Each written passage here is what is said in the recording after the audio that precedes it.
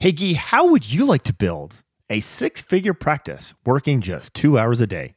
Can I do it in only 2 hours altogether?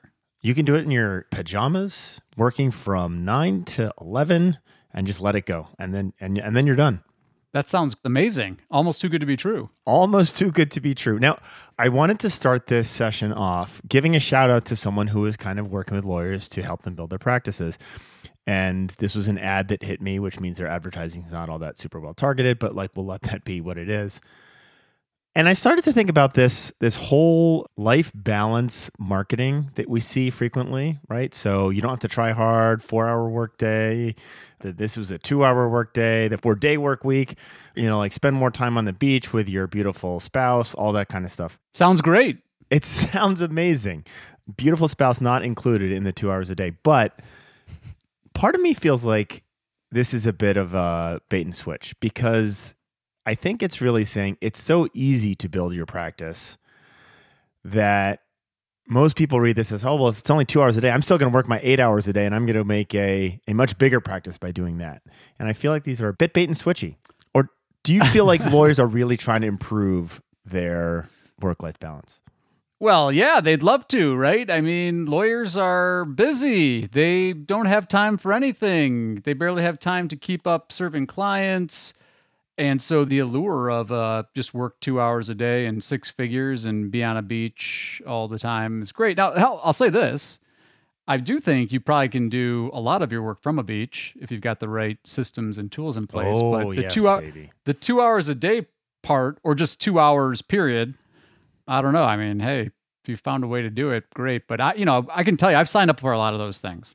And you know what it is? You get some coaching, you get some downloads, you get a nice email, maybe you get a call from a coach or somebody. And that's not to be dismissive for some people. I think, there's a lot of value in having a coach. But, look, this is bait and switch, I think is a nice way to put it, right?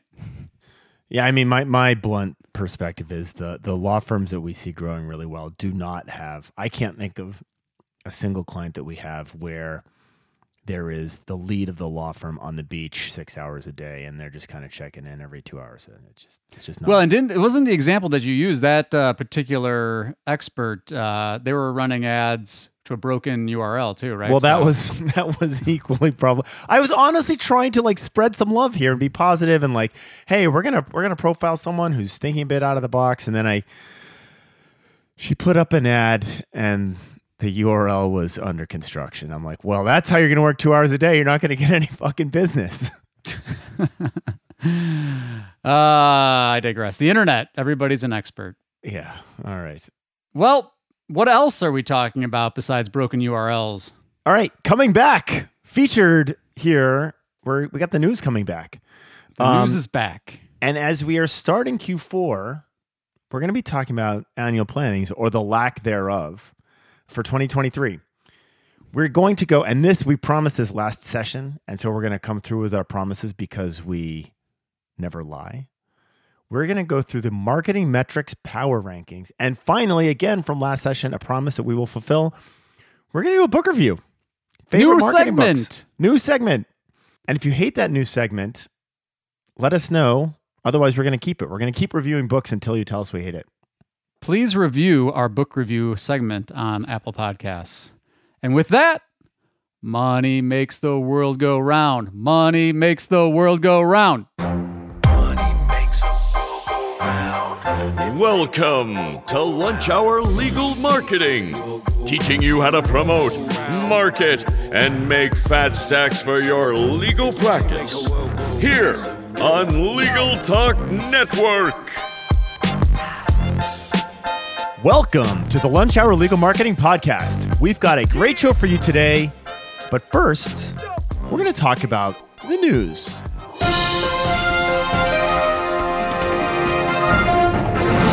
All right, coming to you from Lunch Hour Legal Marketing, and I hope by the time you hear this problem is fixed, and I am very low in confidence that it will be. Google Business Profile. This is all over our feeds right now. Guy and I have talked about this a lot. There are just people up in arms about this. Google Business Profiles are getting suspended left, right, and center for the smallest of non-transgressions, like adding a UTM parameter, making a new post. That was one that I saw yesterday. Which are those, but neither of those are transgressions, by the way. None of these are transgressions. Like these are really, really basic things. And just to talk about this really quickly, this is your Google Business Profile, right? Used to be called Google My Business, now called the Google Business Profile. If you abbreviate it, GBP, Google will confuse that with the Great British Pound, which is kind of ironic. But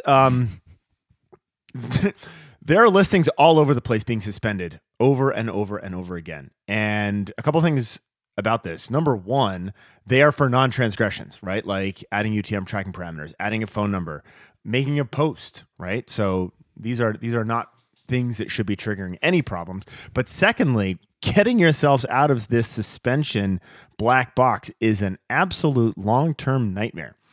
So my recommendation, and Guy and I talked about this, I don't know if you're still on this camp of maybe, but I am basically telling people, don't touch this. MC hammer this, like just leave it alone. Because I don't know how long this is going to go on, but you do not want to be a data point that says we don't exist anymore in Google Local. Guy, thoughts? Yeah. I mean, it's funny. I just got an email this morning about this. What should we do? From another marketing agency. And I'm like, sorry, I don't have any good news for you. It's broken. It's always broken, again, and this is my Google rant. Like the only thing that gets attention is the thing that drives 99% of the revenue, which is ads. Although there are ads in this. I wonder if it's affecting the ads, and I probably, right? This is, you can't advertise on a suspended listing. Yeah. Right. Yeah. So, I don't know. So Conrad said I was a maybe because obviously, well, I don't know if it's obvious. I would be curious. Have you seen any suspensions from people leaving reviews? Reviews, it's the holy grail out there. You're going to tell people to stop going and leaving reviews. The other one is hours of operation. We've got holidays coming up here. Are we telling people not to change their hours of operation? People are moving offices. You're supposed to just not move, change your address, your phone number. You've changed phone numbers. I hear you. I don't know. Some of me thinks you're darned if you do, darned if you don't. Maybe give it a week, see what happens. It's still early. We'll keep you posted if we see stuff on the hashtag. But this is what happens. Again, until somebody holds Google accountable for being the primary business lookup directory for, at least small businesses in the United States, this is what we're going to deal with, folks. People are going to search on your name and they're not going to get any results, your website, but no local results. So, stinks. Yeah. I would, before you make any changes to your Google Business Call Conrad. Profile, Everybody call Conrad. No. Conrad, what's your cell? I would look up a very recent article about this. Find a very recent article before you touch on it. If you're moving offices, frankly, I would much rather you list the wrong location than not exist. Go to a local search forum and follow what's going on there. They're staying on top of it. It's a mess. Okay, sorry. This is supposed to be news, not a Google segment. Moving on. Can you talk about, Guy, we've talked about this in the past. The stock market has just, as of today, shot down again. We're dropping below 30,000 for the Dow. We're talking about global economic uncertainty. Supply chain are still an issue. There's a massive problem with natural gas in Europe. The foreign currencies are devaluing, which is good for those of you who like to travel. But we're looking at a high likelihood of economic downturn. What was our recommendations when we talked about this in light of COVID, which was the same exact thing, kind of global economic downturn? What were the recommendations that we came out with at Lunch Hour Legal Marketing? Hire more marketers. Now, look, Conrad and I are biased. We sell marketing services, but the flip side of that coin is we do see what happens when people shut off their ads and when they shut off all their marketing activities. And guess what? It's a self-fulfilling prophecy. If you stop marketing, don't be surprised that you're not going to grow. You're essentially guaranteeing that you're not going to grow.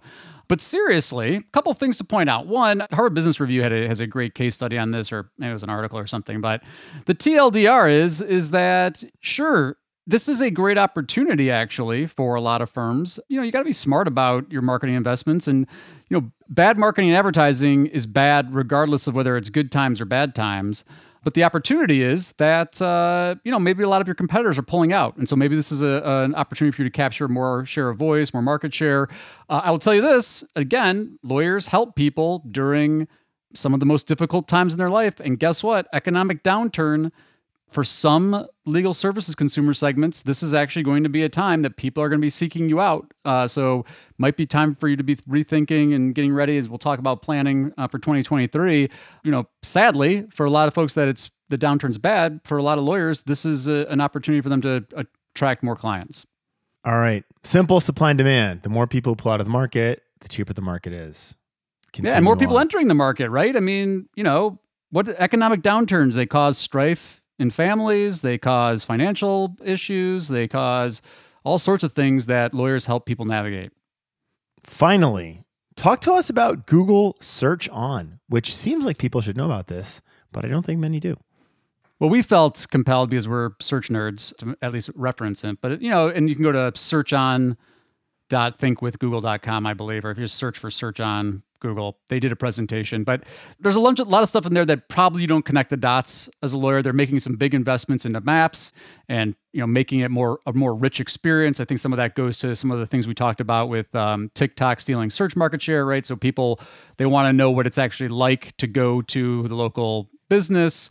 They're thinking really restaurants in here. But one that jumped out at me was the new search features around question and answer sites and forum sites. And so for a long time, people will talk about, well, you can participate in forums and some of these forum sites rank. You think Quora, Avvo is one of those, Avvo Answers. And Google is actually, I haven't seen it in legal. They give an example, I think, for like buying a family car. But they're giving a call out. It's essentially a rich snippet for forum sites. And so if you happen to be in an area where a core query that asks a question triggers one of these forums discussion kind of results, you should probably be adding or prioritizing participating in these forum sites to your marketing mix. There you have it. All right. And now we're going to take a break.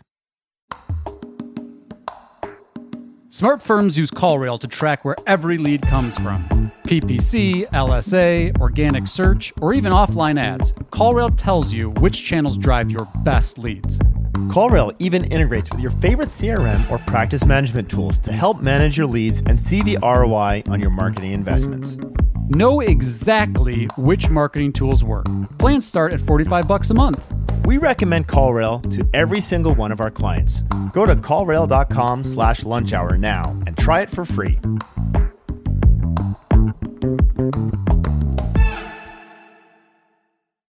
If you're a lawyer running a solo or small firm and you're looking for other lawyers to talk through issues you're currently facing in your practice, join the Unbillable Hours Community Roundtable, a free virtual event on the third Thursday of every month.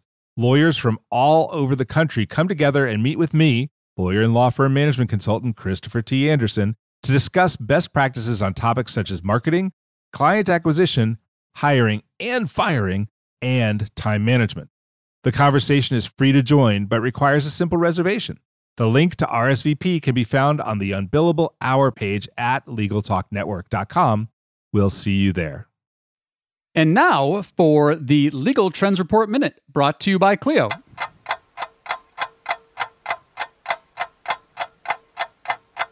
So we have a plug to Maxim Lawyer Group on Facebook. Someone was talking about, for the first time in 5 years, I'm raising my hourly rate next year. I don't want to raise it on existing clients, although I'm thinking I should. How have you all handled a rate change within the firm? I'm interested to hear how you've all done it. Well, and we're recording this prior to ClioCon 2022, which I'll be at. So if you're there and listening to this, hi. But the Legal Trends Report 2016, I believe this is the first time they did it. They talked about the billable hour index. So if you're thinking about rates, you're thinking about inflation, go check this out. But the Legal Trends Report, for the first time, a data-driven estimate of the average hourly rate for small to mid-sized firms, a metric that they refer to as the billable hour index. In 2015, the average hourly rate for law firms across the U.S. was $232 per hour. So there's your benchmark nationally. The billable hour index from 2010 to 2016 was a view of the billable hours across the country, showing average hourly rates evolving over time, over that time period. And then they actually contextualized it within the Consumer Price Index, which again is particularly relevant in times of great inflation, which we hadn't been experienced, and they've actually published this. So it'll be really interesting to see. I don't know if that's going to be a data point included in this year's Legal Trends report, but really, really interesting to see how you benchmark against billable hours nationally. And while the billable hour index has trended upwards steadily since mid-2010, again, this is back in 2016, it's only at best kept pace with the overall rate of inflation. Again, 2016. So imagine what's going on now. Rate of inflation increased by 10.6% between 2010 and 2016, and billable rates fell behind. So, short version, and to our friend from Maximum Lawyer in Facebook, Conrad, you and I have talked about this. We talked about this with George when he was on. Yep. Pricing your services, pricing expertise services in a time of great inflation, it makes a big difference. Well, I'll give you another flavor on this. You've got clients for whom they've stuck with you for 5 years and you are worried about raising. These are clients who love you. Of course you should raise your rates on clients who love you. These are clients who are much less price sensitive. And I will give you a tip on how to do this. It was done very well to me. This was one of the vendors that we work with on occasion. And Guy, I believe you know who I'm talking about. And she said to me, hey, we're doing a price increase. I've got you grandfathered in from the equivalent of 5 years ago. I'm going to move you up, but not to our new rate, but we're just going to catch you up from what it was 2 years ago instead of 5 years ago when you started. So she's still giving me a deal. She's still upping her rates. Absolutely continue to raise your rates on those clients. Because if you don't, you will not be able to afford to continue to deliver great service to your most loyal clients. And if they're that price sensitive, they're not great clients.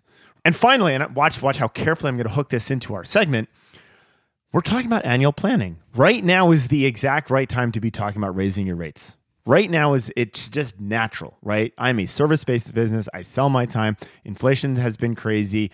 We're looking into 2023. Our new rates are X, right? This is the right time to do that. To learn more about these opportunities and much more for free, download Clio's Legal Trends Report at clio.com/trends. That's Clio spelled CLIO. And make sure to check out the latest Legal Trends report from Clio that should be released as you're listening to this. Yeah, and we will do a whole bunch of work on Legal Trends report in the upcoming episodes. But read this. This is a must-read for everyone. Hey, Guy, how many of your clients have an annual plan for 2023? How many of them are building that out? I have to be honest, I don't know the direct answer to that, but I will tell you that that's something that we preach internally to have that conversation with clients all the time. It's so important. How many of yours are? All of them. All of them. Good job. So, we actually run annual, and it's not annual business planning, but it is annual marketing planning for our clients. And we have a series of workshops that we work through. And then it's really based around, and this is, I think, the most important thing. We need to know where you want to go as a business, right? And there's lots of different paths that you can take, but the answer we want to grow is not a good target for your annual plan. You need to know where you want to go. And that where do you want to go could be something like we want to achieve X amount of revenue. We want to go from 200 intakes a month to 240 intakes a month. We want to open a new office. We want to hire 3 new lawyers, right? These are all kind of smart goals that talk about growth. And they're all good. But what they give you, because they're smart goals, is they give you a path to figure out, okay, what do we need to do to get there, right? And my fear is a lot of law firms think about this. Well, we're going to grow next year. Well, how much? Bigger. How much bigger? Bigger than we are today. Where are we today? Well, I'm not really sure, right? And that's not an annual plan. So I do think you need to start with very, very specific business metrics in order to achieve that. Agreed. We run Traction. I encourage people to check out Traction. It's, I kind of think it's just a framework set of tools, but it's kind of like, use a sports ball analogy. It's like a type of offense you can run. But we talk about 10-year target, 3-year picture, 1-year plan. So annual planning's a 1-year plan, but as you go from 10-year target to 1-year plan, you're going from really big, kind of fuzzy, directionally, your big vision to the more tactical. And again, if you think your practice is a business, which by the way it is, unless you're doing it as a hobby or it's purely pro bono or stop it. Then you need a plan. You need a plan. And in fact, we even go, shorter clip than that because when it gets really tactical within the 90-day world. But when you're planning, yeah, like Conrad mentioned, you should be evaluating where you were this last year, whatever those metrics are going to be. You should have a scorecard, right? We're going to talk metrics in a second. And then how are you going to improve? And that's the thing too that I'm sure Conrad faces, because we talk about this all the time. But you can have a huge vision. You can be like, I want to be the dominant personal injury firm in the state of Texas.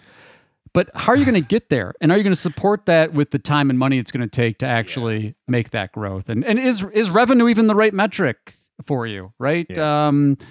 That's what planning does. And then you get that plan in place, and now you go execute, and then you measure, and then you do it again. So as a bit of an aside, we would love to hear from you if you have implemented Traction at your law firm. It's built on the book Traction by Gino Wickman, quite the rage within some law firms. So I'd love to hear from you if you've used Traction. That might be an interesting conversation for us to have. The other part I think that's really important, Guy mentioned having a 3-year plan, which is helpful. If you just kind of do 1 year plan to 1 year plan to 1 year plan, it's a little bit undirected. And having those metrics, and I think the key here, one of the things that Traction preaches, I've done this forever. I've done this since my days at Alvo, frankly. Mark Britton used to do this. Every quarter, we would do a full-on business review, and I've extended that to the agency, and we do that with our clients as well. But it is a review of those business metrics, those business goals that you have, whether it's revenue or lawyers or new offices, and where are you with regards to achieving those things and coming back and reviewing them. If you don't review those on a quarterly basis, it's useless, because what will happen is in November of next year, you're going to search for that file on your computer, right? Like, what was the annual plan? Then you're going to look up what you decided your goal was, which you've already forgotten about because you're so busy doing cases and hiring people and running a business. And then you're like, oh, we're nowhere near where we wanted to be because we haven't looked at it. And so that kind of goes back to the importance of the written plan and those regular quarterly check-ins. What else do you think about from an annual planning perspective, Guy? Like, what are the key things that you want to know about a law firm when you're handling their plan for next year? Well, I mean, we're specifically talking about marketing. Yeah, that's fair. The big ones that I look at are, looking at their target market. So their target ideal average client personas. Yeah. Are those right? Is the positioning right? And really, for me, a lot of it, like the planning looking forward is that's the output. But the input really is looking back and saying, did we actually execute? Did we execute on all the things that we wanted to execute on? How did those things perform? Because the year gives you it's a good amount of time to say, hey, look, we actually invested some time and money into this. Are we moving in the right direction based on, whatever metrics that we want to look at? Because you can't reevaluate your positioning and your budget week to week, month to month. It's just not enough time. The other thing you have to factor into all this, and I think we were talking about this in the context of the downturn, but, year over year, a COVID year might look a lot different than a non-COVID year for certain practice areas. I mean, I remember talking to a lot of personal injury firms that primarily focus on motor vehicle accidents, and like in the counties they were in, it went from 400 motor vehicle accidents in their county to 0 overnight. Right. So all that's got to be taken into account. And then the big one is like, okay, you want to grow your revenue. Let's just say we even get you want to grow your revenue by 30% this coming year. How are you going to support it? Right. You're going to try to do it completely organically. You're going to do it for free. You're going to do it with just the investment of your time. Is that realistic? How did that go last year? Those are the types of things that we look at. So just to get slightly one flavor further deep on that, you need to understand that the more aggressively you want to grow, the more money you need to put into your growth, right? It's so obvious, which is frankly taking money out of your profitability, right? You are reinvesting your profit into your growth, or you could be maximizing your profit, which is totally cool, right? But those two things, there's a long-term and short-term side to this that work against each other. And you need to be okay and understand that there is a push and pull between that short-term profitability and that long-term growth. All right. When we come back, we're going to be talking about key metrics that matter. In line with these annual plannings, what are the marketing metrics power rankings that we think are most important? And we're back with marketing metrics power rankings. So we got these 5 metrics. Yes, we know there are a lot more marketing metrics. So when you LHLM us with, oh, what about impressions and click-through rate? We know we can summarily dismiss you. If you would like to talk about impressions and click-through rate, come on to Lunch Hour Legal Marketing and Guy will make fun of you. Yes. And so two things, one, as we were putting this list together, it's really important not to have too many metrics. We talked about traction. I'm going to screw this up. So traction disciples, you can correct me. But I think for scorecard metrics, they talk about 3 to 7. So we're going to do 5. And just to tie into Baker has his own metrics, right? And he has 8. For running a firm, it's 8. And he actually he's a pilot. And he uses the analogy as if you are a pilot and you have 100 dials to look at, you will crash, right? And so he's talking about the 8. And there's metrics underneath all of these, of course. But if we had a finite number of don't fly into the mountain metrics, these are the 5 that we would pick. And the other thing, too, that's important in whittling down the list is these are metrics that are related to business objectives. They're not, I made fun of impressions and click-through rate. Someone was talking about bounce rate yet again with the bounce rate. Please stop. Let's talk business objectives. Your law firm is not going to crash into the mountain because of your bounce rate, but it might crash into the mountain if you're way off on one of these 5 metrics. Let's dive in. You want to start with number 1 or number 5? Let's make this like a countdown to the big reveal. Got it. Number 5. Most important. Well, I ranked these, by the way, so you might disagree. No. We're good. We're good.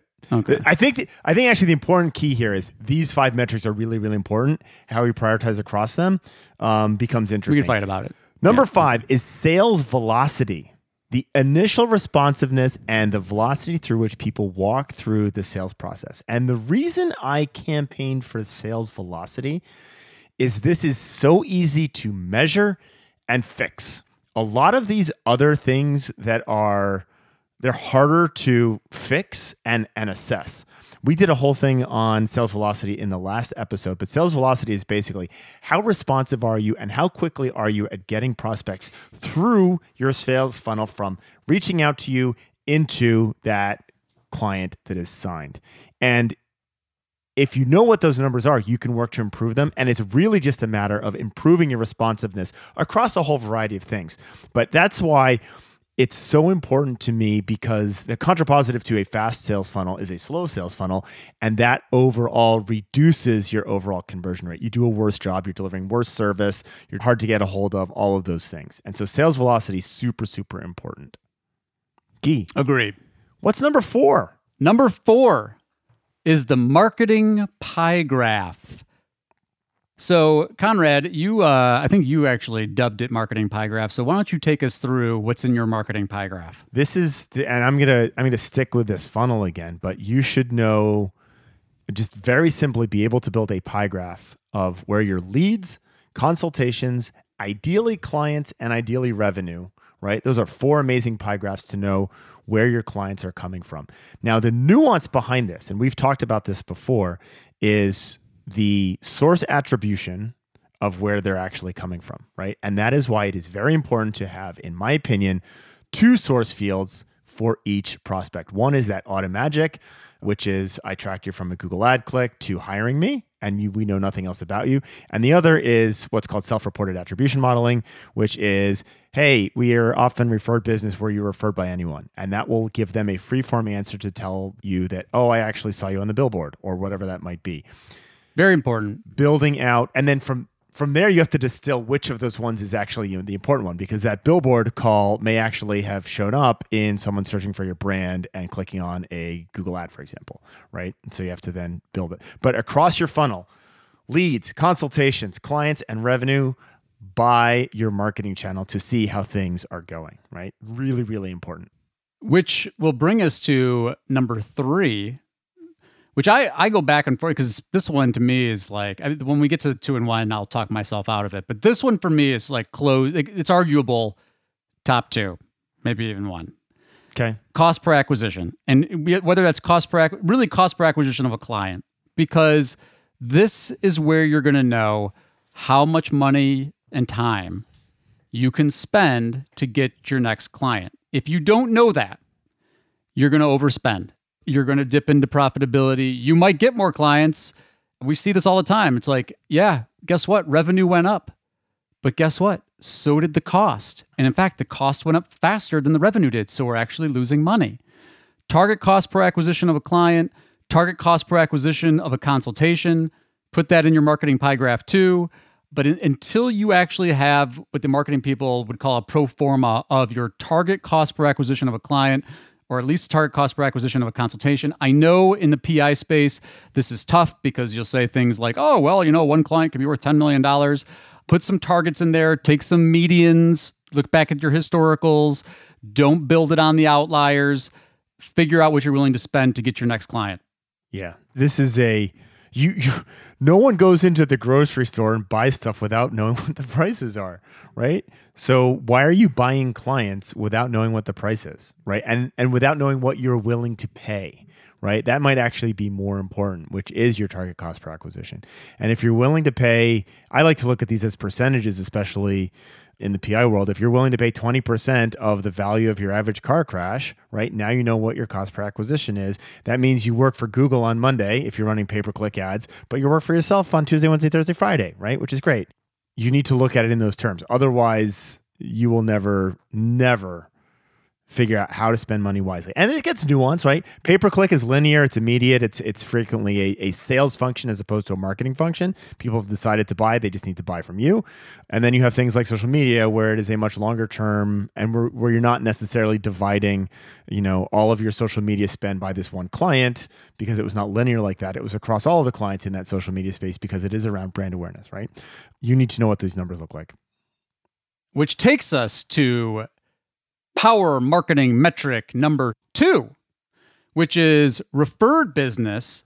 And as I was talking about with cost per acquisition, you should know how much money you're spending on generating referrals and how much time you're investing in nurturing referral relationships and what the value of those referrals are for your firm. And especially if you're in an area there you pay on referrals, that's a very important metric from an acquisition standpoint, because this is what I hear all the time. Oh, our business is just based on referrals, so we don't spend any money in marketing. Oh, really? You didn't fly across the country to go speak at that lawyers summit? You didn't spend money taking people out to dinner? You didn't spend money and time doing all these things to nurture your relationships? And then there's another piece to the I think that you wanted to speak to about referral business, because referrals also is a measure of your brand position, right? Do people know your name? Do they know your firm name? 100%. The other beautiful element of referral business, if you know this, ex-clients, right? And this is the best indicator that you're doing a great job servicing your clients. If you are getting business, and this is a no-brainer, but no one is looking at the number of referrals that they get from their past clients as an indicator of the quality of work that they do, right? Are you actually measuring that? And if that number is going up, you're doing a great job at servicing your clients, right? Whether or not you're doing a great job in the courtroom is a different conversation, but you're doing a great job at servicing your clients from what I call the doctor's bedside manner perspective. People really like working with you, and therefore they're going to send you more business. That is a great indicator for me. All right, Guy, drum roll, please. Drum roll. This is big. Roll. This is it. I think people are going to be disappointed that this is the number 1. Oh, we have a gong. Okay. What's number 1? Client happiness.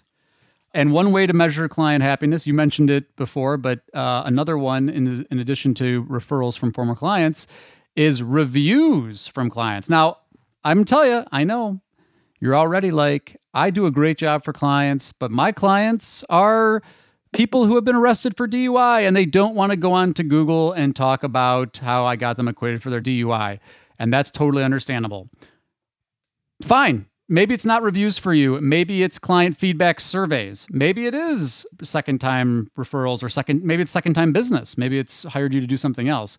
But if you're not talking to your clients about their happiness and managing to that, everything else isn't going to matter. We talk about this all the time. You can't SEO your way out of a bad reputation. The practice of law is a reputation business, and happy clients are the currency of reputation businesses. And if you are really amazing, you can get your review percentage, clients to reviews over 100%, right, Guy? Right. You have one client, but you actually have 100 happy reviews on Google. Don't do that. Don't do that. Oh, don't review yourself either. I know. All right. Have you ever seen that happen? Does that happen? Do lawyers review themselves on Google? Wah, wah, wah. All right, no, we're supposed to be leaving on a high note. Client happiness. Do a great job. Net Promoter Score. Go look it up, right? Find out how you're doing. Most of you have a very, very limited insight into how happy your clients are. I'll be blunt. I have a limited view into how happy my clients are, right? And remember, too, it's not just about outcomes. Lawyers think it's about service. It's about experience. Yeah. A lot of clients don't know what a good outcome is. And so asking them about things like, how do you think about service? And guess what? All of these tie into each other. Because if you go back to metric number 5 in sales velocity and responsiveness, guess what? The more responsive you are with clients, the happier your clients are going to be. Brought to you by Clio's Legal Trends Report. That's going to come out. What are the most important things to you? And I guarantee you responsiveness is going to be top 3, if not number 1. By the way, Lunch Hour Legal Marketing is now on TikTok. So if you're a TikToker, check out LHLM on TikTok. And also, we're always trying to improve. We talk all the time about getting feedback from clients. Well, dear listener, you're our client. So please do fill out the Legal Talk Network listener survey at legaltalknetwork.com/survey, which makes me think, Conrad, what's your favorite podcast? My favorite podcast. I'm going to lay, well, I will give you a specific episode to listen to. If you are a business owner, Chris Walker, I have a kind of business crush on Chris Walker. He runs a business called Refine Labs. He's completely outside of the legal marketing world, but he is super, super smart. His new podcast that came out, it is episode 3, where he talks about the loneliness of being a business owner. And he talks about how sometimes, especially small businesses, over-invest in technology. He talks about what you need to do in order to grow. But I really like Chris Walker's podcast from Refine Labs. Super, super fascinating. And I love looking outside of the legal industry to get more intelligent about how to market the legal industry. And this is a great out-of-the-box experience. Chris Walker is he's amazing. Check it out. How about yourself? What do you listen to? Two Bobs. David C. Baker, Blair Enns. Okay. Enough said. Enough said. So those of you who are lawyers, don't listen to Two Bobs because it's immaterial to you. But it's false. False. You're saying false? There's plenty of applicability. It's not directed towards lawyers, but it's directed towards businesses that sell expertise, being creative firms. And let me tell you, you're going to do a review of Selling the Invisible. That's the stuff that these guys, at least in some episodes. Some episodes, you're right. Some episodes won't apply. But a lot of what they talk about in terms of positioning and selling expertise, right in line with practicing law. And, so I'll jump on. I'll start to agree with you. Blair Enns will talk ad nauseum about value pricing, right? Which is not hourly pricing. So maybe you've brought me around. So fill out that listener survey, legaltalknetwork.com/survey. Tell us what you think. Guy, it's time for a bedtime story. Love bedtime stories. This is a new segment that we're doing. And if you hate it because you don't have enough time to read, which is why you listen to podcasts, let us know at #LHLM. But we're going to start doing book reviews, right? I'm getting notes from Adam to show my book. This is Selling the Invisible, which frankly looks like nothing because I've had this so long that the book jacket is worn off. I have read Selling the Invisible by Harry Beckwith at least 10 times. And this is my original copy, and I write in my books, so it's completely torched. I have probably sent close to 100 copies of this to lawyers and friends who run a service business. And the reason I love Selling the Invisible so much is it is marketing service business, right? The importance of how you market a service business being very different from how you market a Ford Bronco, for example. And it's the intangibles. And so Harry talks about positioning. He talks about the intangibles. One of the greatest anecdotes out of this is how supermarkets have done a study of which oranges are selected right? If you put out 2 baskets of oranges, figuring out which ones are more likely to be selected. Guy, do you know what the number one factor that determines which oranges are selected first? The not moldy ones. The not moldy. Well, you're onto something. It's the color. The orangest oranges get picked first, and the color of orange has nothing to do with the flavor of the orange juice. In fact, it's inversely related because the more orange it is, the longer it's been sitting there and the less fresh it is, right? And yet no one knows that, and so everyone buys really, really orange oranges. Beckwith talks about the importance of positioning, and it's a really great read for people thinking about positioning. I'm going to read you a little passage. He's talking about a service business and positioning, and we talk about positioning a lot. Most of you are positioning yourselves as a lawyer, which is not positioning. Scales of Justice, leather-bound books, the columns, etc. This is from Beckwith. His positioning veered so far from the others that he made the others appear almost identical to one another, thus reducing the 5-firm competition to 2 firms, Graves and the best of the other 4. And it is very easy to do this in the legal market because most of you have, frankly, no unique positioning other than I graduated law school, right? And so being able to stand out and being that firm that is different positions everyone else as frankly the same. Do I like the unique version? And if I don't like the unique version, I got to select among 4 or 5 or all the other firms in the market. And if I do like that unique positioning, there's no way I would ever hire anyone else. So this is an old business book, but it is a great one. Selling the Invisible by Harry Beckwith. 5 stars from Conrad. 5 stars. And with that, dear listener, it brings us to yet another episode of Lunch Hour Legal Marketing's conclusion. Please do press that subscribe button on your favorite podcasting subscription service. Leave us a review and hashtag LHLM to let us know what you think or what you'd like to hear us talk about. Until next time, Conrad and Guy for Lunch Hour Legal Marketing signing off.